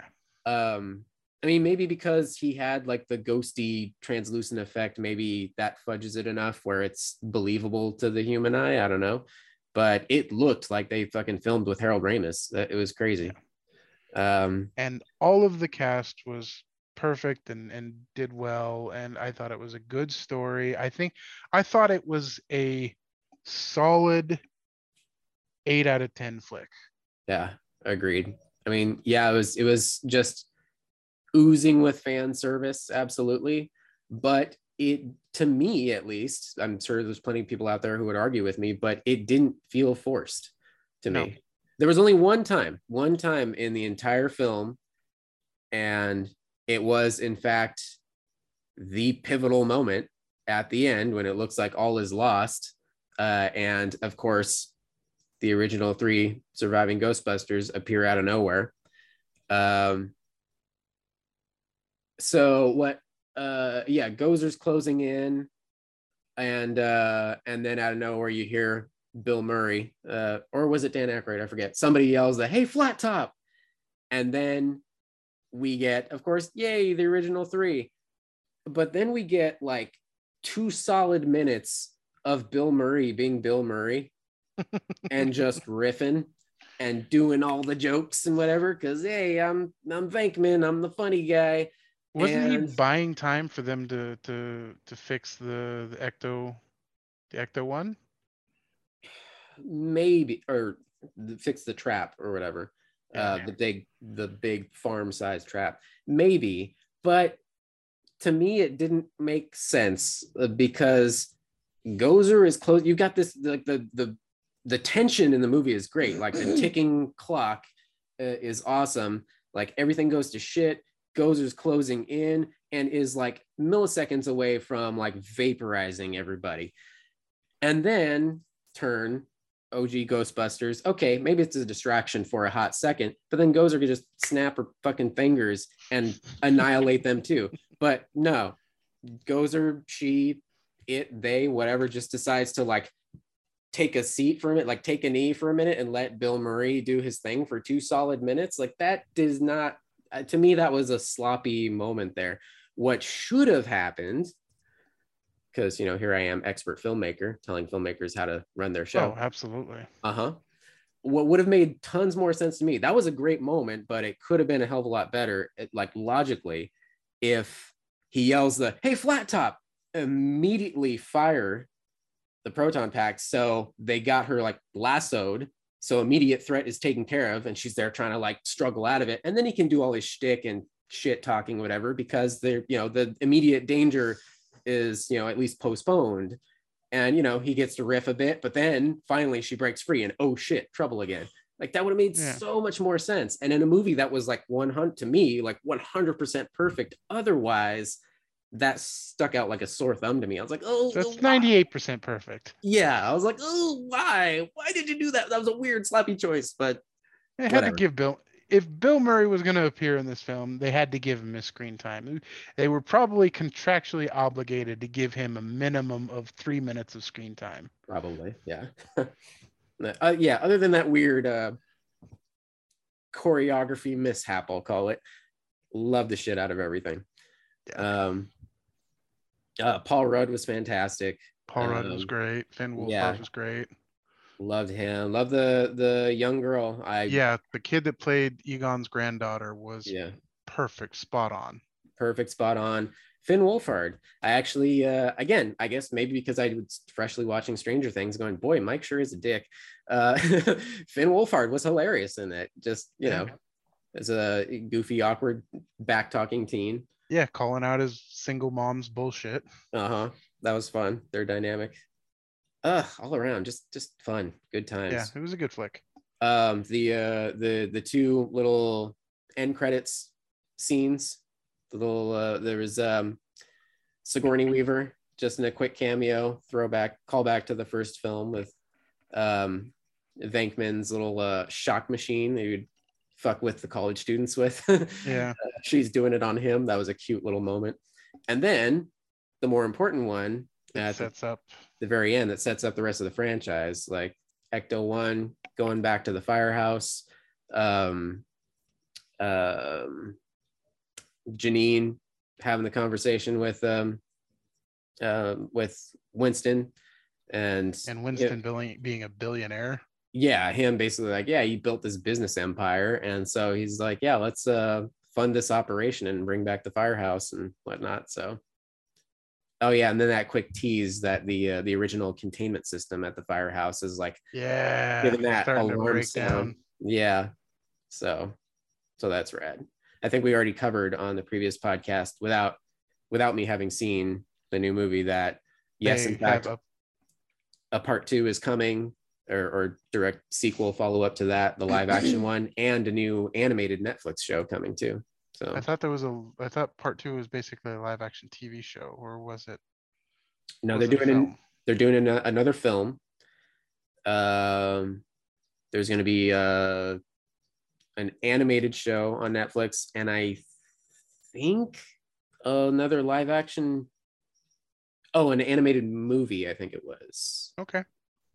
I'd have to look it up again. But again, more Ghostbusters. We're getting more Ghostbusters. Basically. Ghostbusters are back in business. 100%. Yeah.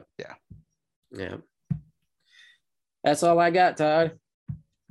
That's all I got. I don't think I had anything more than what you had. So I started Luigi's Mansion. Yay. The new one. Ooh, how's that? Well, I'm only like 3 hours in, so it's great. But I haven't really had much time to sit and play it anymore. So yeah. You finally finished Pokemon Sword and Shield. Shield. Yeah. Finished that a while ago. So are you doing any of the in-game stuff, or you just completely put it down and set it aside? I put it down. At that point, I'm like, I completed the game. So you're not interested in. Well, with games like that, once I beat the main storyline, I'm kind of done. Like, there really is no reason for me to go back and collect all the things because I've already fought the big bad dude. Like, see, for most Pokemon players, the story is just something you have to get through to get to the game. Yeah, I don't know. I just once I'm done with the game, like that, I'm done with it. Okay. Same thing with like when I finished Breath of the Wild and then Tony got the DLC. I attempted to play the DLC, but because I already beat the game, I'm like, it doesn't matter like finishing the rest of these temples or anything like that. I mean, for completion's sake, for sure, but it doesn't further anything more that I've done because I've done it all. Yeah, I'm kind of the same way. That's it gets boring. That's why I like to do as much of the side stuff, DLC, whatever as possible as I can before the finale. With Breath of the Wild, I held off on beating it because then I got that DLC and I kind of helped ramp up to the final battle. The only exceptions to that are sometimes there's games, rare exceptions, where the DLC continues the story after the final, like Dragon Age Inquisition. They had a big DLC pack. I forget the name of it, but it continues the story after the final boss and gives you like a little preview of what's to come, like the big bad ramping up for number 4. So, anyway. Oh, BioWare, how I love you. Well, at least you have confirmation, and we know that another one's coming for you. Yep. In like 10 more years. It'll probably be out, I would say, by the end of next year. Yeah, that'd be nice. All right, guys. We've about hit the end here. Anything left, Todd? Nope, I'm done. Anything left, Meg? Nope, I'm done. And we're done. Thank you for joining, guys, for another Getting Off Topic. Maybe we'll be back in a week. Maybe we'll be back in a month. Who knows? We're playing it loose and wild here. We'll roll a D4 for it. Yeah. That was one thing that I guess my brief stint in D&D has taught me was in Stranger Things when they were playing the last I think it was in the first episode, the last bit of their campaign. Oh, when Erica had to come in and save the day. Yeah. She rolls a critical 20, but that doesn't kill the guy. She still has to roll for damage, right? Yeah, but I mean, the monster could have been low enough that any damage roll would have killed it. True, but they didn't They didn't roll for damage. They really didn't roll for damage. They just assumed they killed it. So I was like, that's not how it goes. Yeah. They simplified it for general They play audience. fast and loose with the rules, but then again, they're also playing in like 2E or 2 or something like that. Mm-hmm. So the rules were different way back then. It's not like how it is now. Okay. So they do fudge around with the rules, but who knows what was actually going on. Yeah. They gotta simplify things and make it more cinematic for the show. I guess Winona Ryder was a help to the Duffer Brothers. She was like, I lived through this era, like that song wouldn't exist yet, or that movie didn't come out yet, and they had to rewrite some things.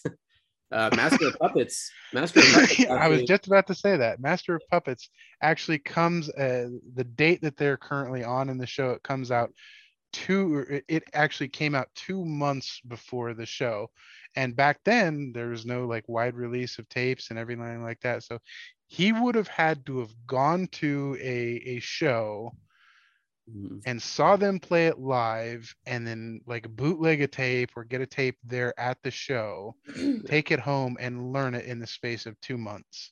Mm-hmm. I mean, he was just that hardcore. You know, I believe it. Yep. I believe it. Long live Eddie. Long live Eddie. All right, guys. Thank you for joining. This is Tony. Master! This is Todd. And Meg. Podcast. Later, guys.